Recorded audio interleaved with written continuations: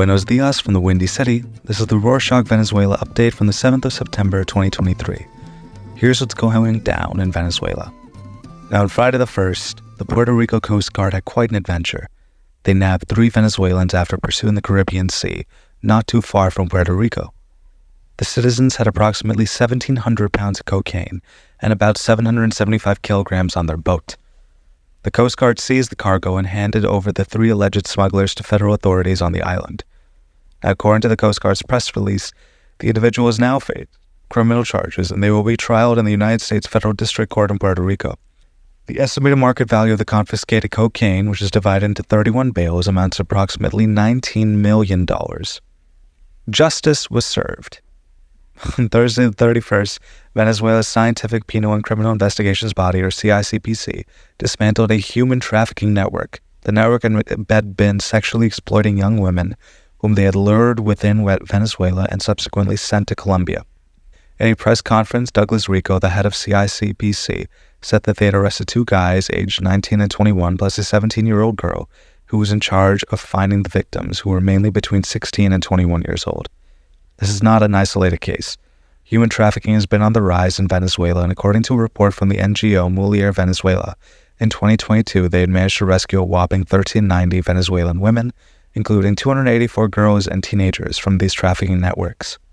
Speaking of Colombia, on Saturday the 2nd, the country's Navy detained 19 Venezuelan migrants who were trying to reach Central America, all in the hopes of eventually making it to the USA. They were near San Andres Island at the time.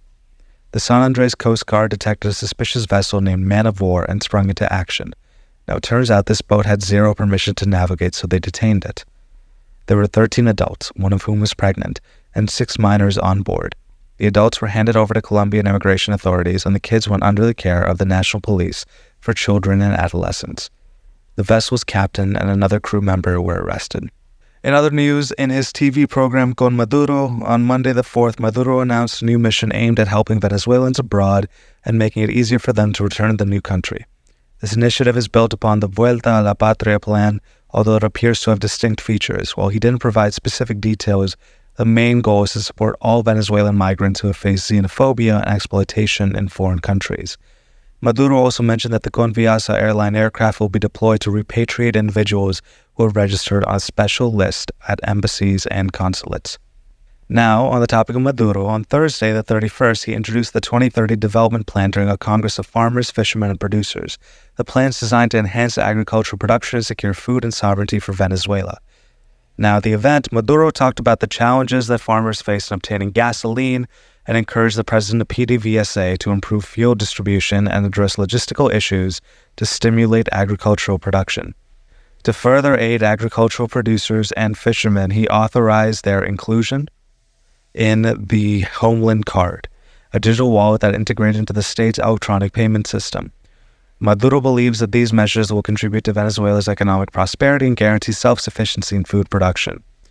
Now, moving on, Wednesday the 6th, Capaya Rodriguez Gonzalez, the Venezuelan ambassador to India, announced that the Indian Oil Company has plans to resume operations in Venezuela.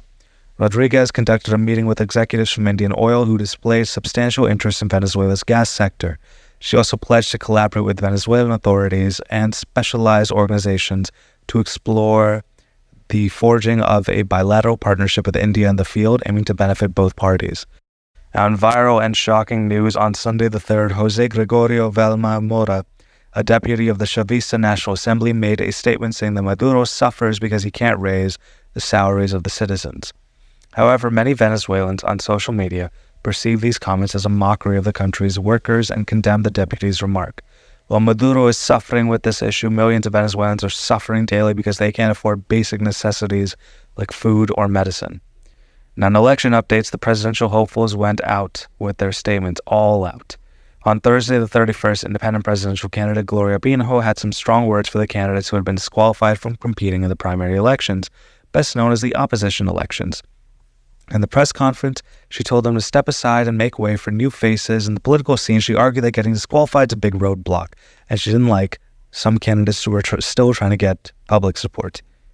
Now, what's interesting is she's still against discussing backup plans for disqualified winners. Instead, she thinks the runner-up should take the lead if the top candidate can't continue. She's not a fan of polls either, and she thinks they're unreliable.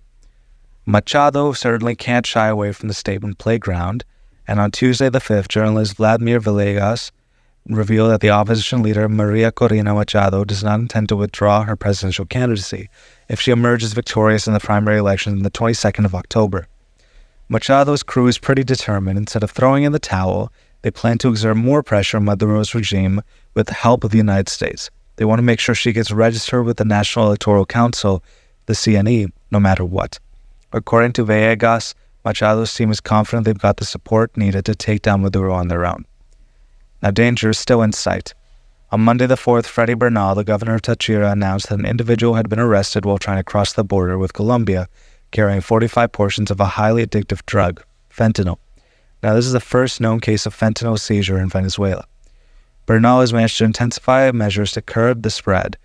Now, the dangerous drug has already caused major problems in the United States. In better news, on Thursday the 31st, the Presidential Commission for the Rescue, Conservation, and Sustainable Development of Lake Maracaibo launched a plan to retrieve sunken boats and submerged structures within the lake. Josué Lorca, the Minister of Eco-Socialism, mentioned that all recovered materials will be repurposed into construction materials such as rebars. The action is just a piece of the larger puzzle to decontaminate Maracaibo's lake, a move that Maduro initiated in response to an environmental damage caused by oil spillings and algal blooms. Now, no plans for the weekend? We have some exciting news for you. From the 16th of September to the 1st of October, the third edition of the Franco-Venezuelan Performing Arts Festival will take place. During this festival, they will pay tribute to the renowned Venezuelan dancer Sonia Sonoja.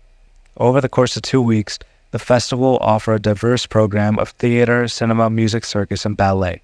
Some events are free, while others will set you back anywhere from $3 to $30. If you are an arts enthusiast, we are confident that you will absolutely adore it. Now, that's it for this week. But we have something important to tell you before we leave. As we told you last week, we have been doing these updates for a while. But unfortunately, the number of listeners is low and is increasing. If the number of listeners does not go up, we're going to have to stop doing the show. Generally, the audience gets bigger when listeners bring in friends and contacts.